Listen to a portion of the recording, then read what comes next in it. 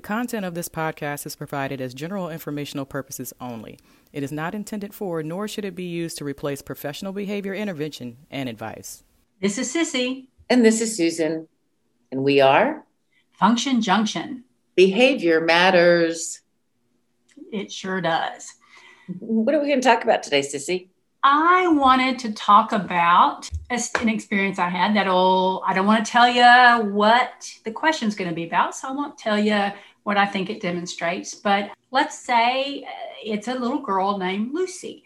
So I was coming in to try to help problem solve some things with her, except I didn't have to problem solve the function because an FBA, a functional behavior assessment, had already been done.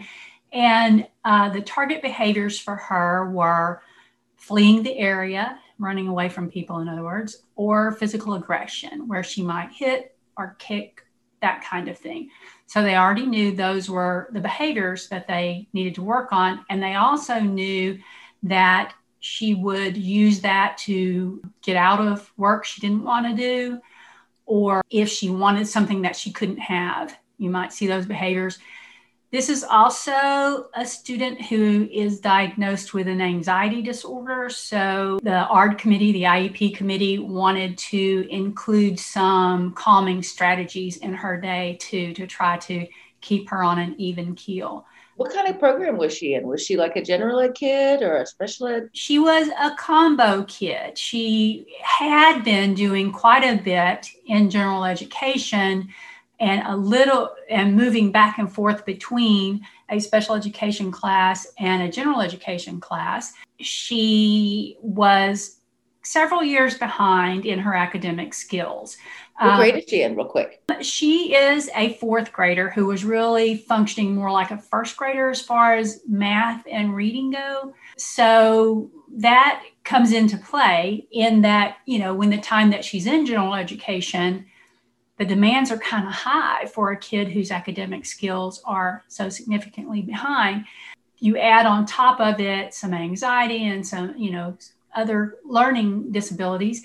And she was one of the other solutions they had were, how about we pull her back into more time in one setting, so in a special education setting, and then we begin to help her out into general ed as we see that her anxiety is under control, her ability to not run away, those kinds of things. Poor kid. Yeah, that, it wasn't ever meant to be a forever thing, but that's where they wanted to start. She did go to PE, that kind of class, because she was very able to do the skills that all the other kids were doing there and seemed to be able to follow directions in that setting and had not run away or been aggressive during those kinds of classes. So we looked at a few things. Knowing that there was some anxiety, we put a visual schedule in place for her. Not the kind with pictures and stuff. She could read enough to read the words related to her school day. So it laid out her school day for her so that she could anticipate when are the fun things coming. When am I going to recess? When am I going to lunch? When do I get to go, to PE? When will the LSSP come to see me, which in Texas is a licensed specialist in school psychology. She really had kind of an attachment to that person. So we were able to lay those things out for her. And that probably helped with her anxiety, right? Just having that predictability. That is the goal of that piece for her. And also to help her see what work she had to do and when that work would be over. Because if you want to refuse your work, at least it's not going to last forever, The other piece that they put in place were ways for her to escape work. She could ask for a break. She could ask for help, and then ways to make sure she could ask for the things that she wanted. So she had some little extra visual supports as a reminder. Just like when you go into the hospital and they have those pictures on the wall that show what level of pain you're in. If you're in the middle of an emergency, you might not be able to verbalize as well. And that's what those pictures are there for. So sometimes we put visuals in place for children who are still very capable of verbalizing, because when their stress levels are up, we want them to be able to be reminded, oh yeah, that's right, I can ask for a break. Yes. I think we talked about in another podcast that whole notion of a break, and people kind of it's a hard pill to swallow for some people, because they think, well, if we teach her to ask for a break, she'll be breaking all day, right? Yeah, and this is probably a story we will repeat again and again. If you are thinking about a student who will run and run without stopping, or will hit and kick and bite, if those are their go-tos for asking for a break, I would rather them ask for a break all day long than run and end up into traffic, or injure themselves or someone else with hitting. So for now, I absolutely will take breaking all day. I think we'll talk about this in a couple of ways. So you would shape out the asking for a break so that she's doing a little bit before she gets a break, and so on and so forth. And then she also use shaping to increase her time back in general ed, right? Exactly. So we have, she can ask for a break. And in fact, we decided to go ahead and mark hourly on the schedule so that we could check in with her on, are you staying in your area? Are you keeping your hands and feet to self? So instead of running, you're staying. Instead of hurting others, you're keeping your hands and feet to self. And then practicing a calming strategy. So it might be carrying some heavy books to another teacher. It might be some little exercises. It might be a quiet area that she had that she could choose to go to at any time. And let me tell you, if a kid is a runner and you teach them to run to that area, that is so much easier to deal with as a teacher, to know, oh, I don't like that she ran from me, but I knew where she ran to, and she is safe. And that's the important part. And Absolutely. Then, when you have the rapport with a student, then you're able to say, I see that you were upset, and I hate that you were that upset. I want us to practice something so that next time you can say, just let me have a minute, or whatever it is that you want to say to a student. So she could go to that break area and certainly be rewarded if she asked for the break area instead of just running to it. She could ask for help. She could ask for the things that she wanted. In fact, we want to reward all of those. But she would get a plus sign for keeping her hands and feet to self, staying in her area, and practicing a strategy. That is specifically being reinforced, because if the only time we practice a calming strategy is when a child is upset, what do you think happens? They begin to associate their being upset with the fact that you ask them to do some wall push-ups. I don't want wall push-ups. Wall push-ups never help me. No, they don't help you if the only time that I talk to you about them is when you're upset. So we put those things in place. And yes, the idea of we knew she would be successful in PE, so out we go to PE. And then, maybe we add in music and art class, and then begin to look at what is her strongest academic piece, or what is the academic activity that we think is most likely to be successful for her. Maybe she loves social studies, and so social studies might be where we start, So I was going to ask you, when you're talking about putting a plus mark on something, what is that? Isn't that some kind of a reinforcement system? Well, that could be a token system, right?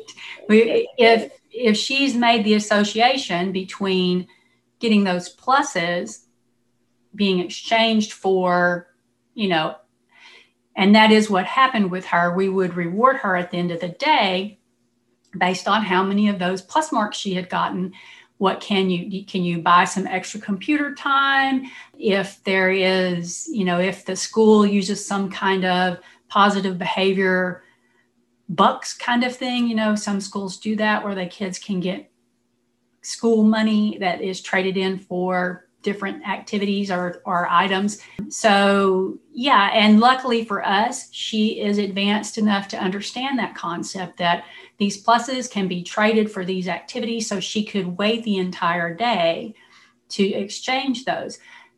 There was definitely a layered system in place, though, because she would do some work and get rewarded for the work. At the end of each challenging activity, there was a rewarding activity, like some time to look at catalogs that she liked to look at, or play with Play-Doh, or a little time on YouTube if it's, a safe YouTube channel kind of thing.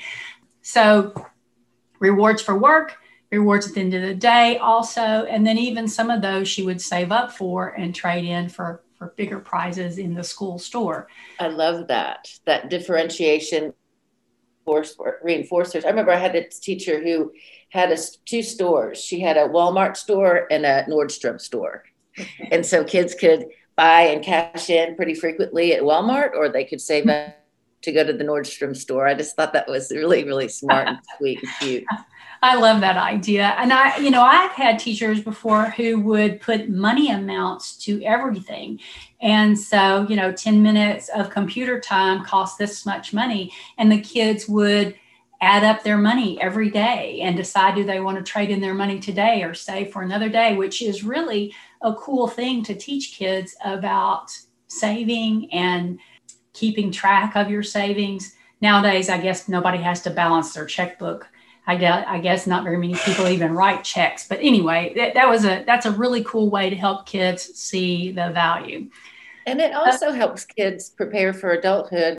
I was in a really cool classroom not too long ago, and the teacher had debit cards for each student. And so they would earn money on the debit card, and then they too could buy, short-term reinforcers or for more long-term reinforcers, and they could buy movies, they could buy computer time, they could buy candy, they could buy snacks, toys, different things. So I love that idea of really preparing for adulthood.